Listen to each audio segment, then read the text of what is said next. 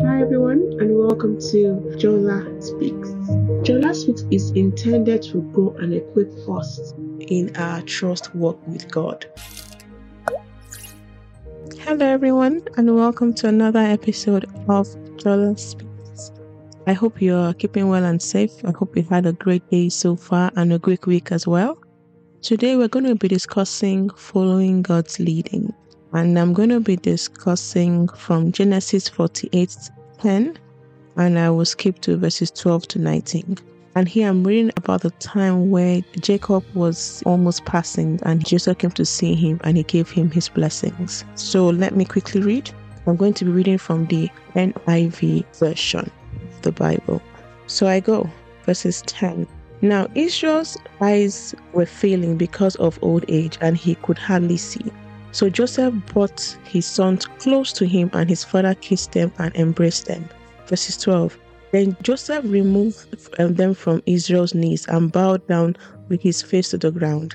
And Joseph took both of them, Ephraim on his right towards Israel's left hand, and Manasseh on his left towards Israel's right hand, and brought them close to him. But Israel reached out his right hand and put it on Ephraim, though he was the younger, and crossing his arms, he put his left hand on Manasseh's head, even though Manasseh was the firstborn.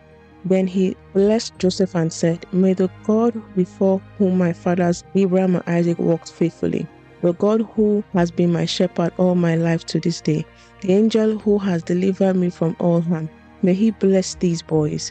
May they be called by my name and the names of my fathers Abraham and Isaac, and may they increase greatly on earth."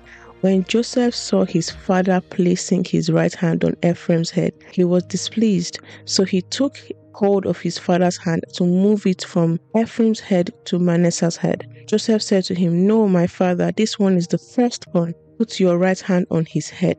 But his father refused and said, "I know, my son, I know. He too will become a people, and he too will become great.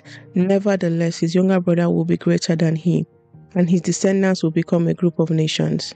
He blessed them the day and said, "In your name will Israel pronounce his blessing. May God make you like Ephraim and Manasseh." So he put Ephraim ahead of Manasseh. Interesting scripture that we read just now, right? And we see that, Jacob's eyes were already failing him because he was really old, and so he couldn't see. At this time, it was about 145, if I remember clearly. So he lived a very long life in today's terms, right? Well, while I read this scripture, it also reminded me of the story of Jacob and Esau in the Bible, and that was in Genesis 27, when Jacob, with the help of Rebekah, tricked Isaac into taking Esau's blessing. Isaac's eyes had failed him, like in the case of Jacob now, because he was very old.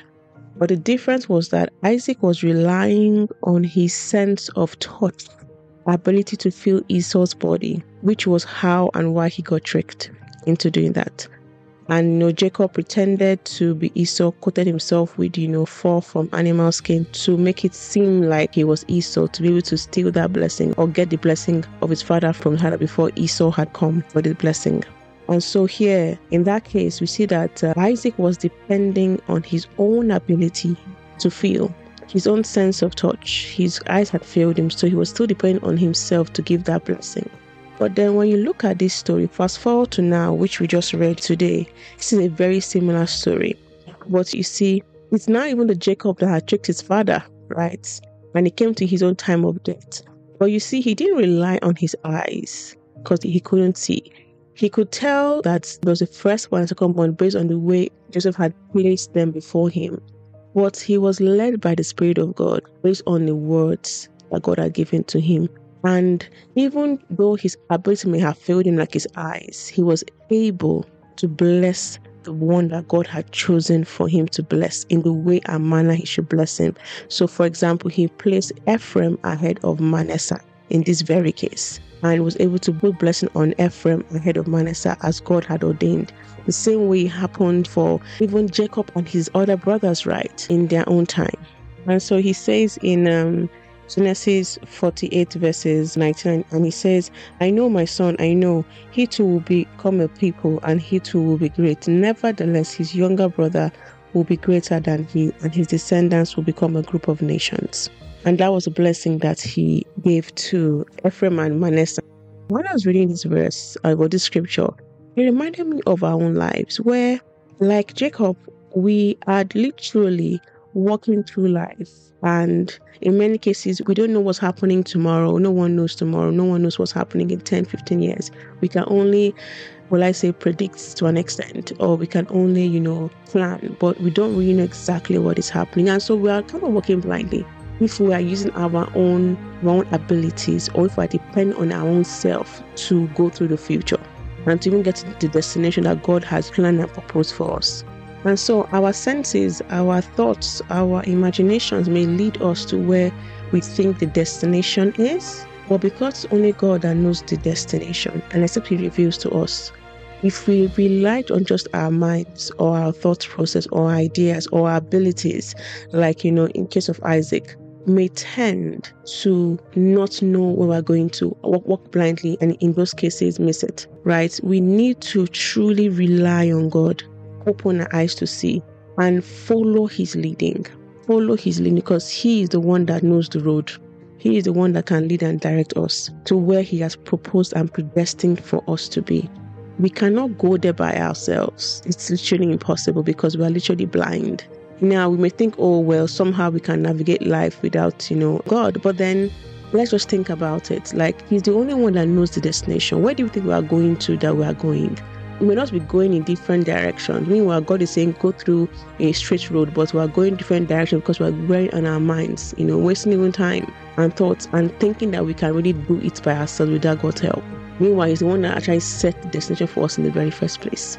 But you see, it's only by obeying and relying, submitting totally to God's will, that we can lead us to where He has predestined and promised us. And the thing about it is that if we continue going through based on our own thought process, our own abilities, we may think, we are successful, we have gotten to this level, this is what success looks like. But if it's not what God has planned and proposed for us, then that's not even the starting point. And so you think, yes, this is the way it is. But if God has predestined to do something different, then we need to now understand and think through how we redefine success. Because in our minds, we think, I'm successful at this because I have achieved that based on my abilities and all that. But then is that how God sees success? How are you actually doing? And have you done and gone through the path that God had predestined for one's life? That's a tough question. And so it is so important for us to continue to follow. It's paramount. It's too important, so we don't miss it, so we don't waste time, so we just align ourselves and submit to His will. God truly help us, honestly. God help us to be able to follow Him as He leads us. Another point to also mention here is that the devil can also use, these things that we think if we rely on ourselves to trick us into going into areas that God has not called us to. Because we are thinking, it makes sense in our minds. And He can obviously use His different ways as well to try and trick us, twist our mind, especially when we're not keyed into Christ, we're not keyed into submission. And so we find ourselves in places or doing things that we think are successful, but then if you ask God, is this where you have taken me to? Is this how my life should be? Is this my purpose? The answer may significantly be different. So it's so important to submit to God's will, because if you're not submitting to God's will, who are you submitting to really? Who are we submitting to? It's either God or the other side. It's either or. So that's it for me today. God bless you. I hope this has blessed you. I know it has blessed me personally. Thank you for listening today, and I pray that God will give us the strength to obey. I think that this is been a very key trait in many of the recent messages. Obedience is so important. It is super important for going to direction and going into what God has called us to be and following God's leading. Obedience is better than sacrifice. Thank you for listening to me today. I pray that God will help us to obey, the heart to obey, the heart that fully submits to God, so that He can align our lives according to His will and purpose. In Jesus' name I pray, amen. Thank you for listening to me today. God bless you, and I love you. Bye.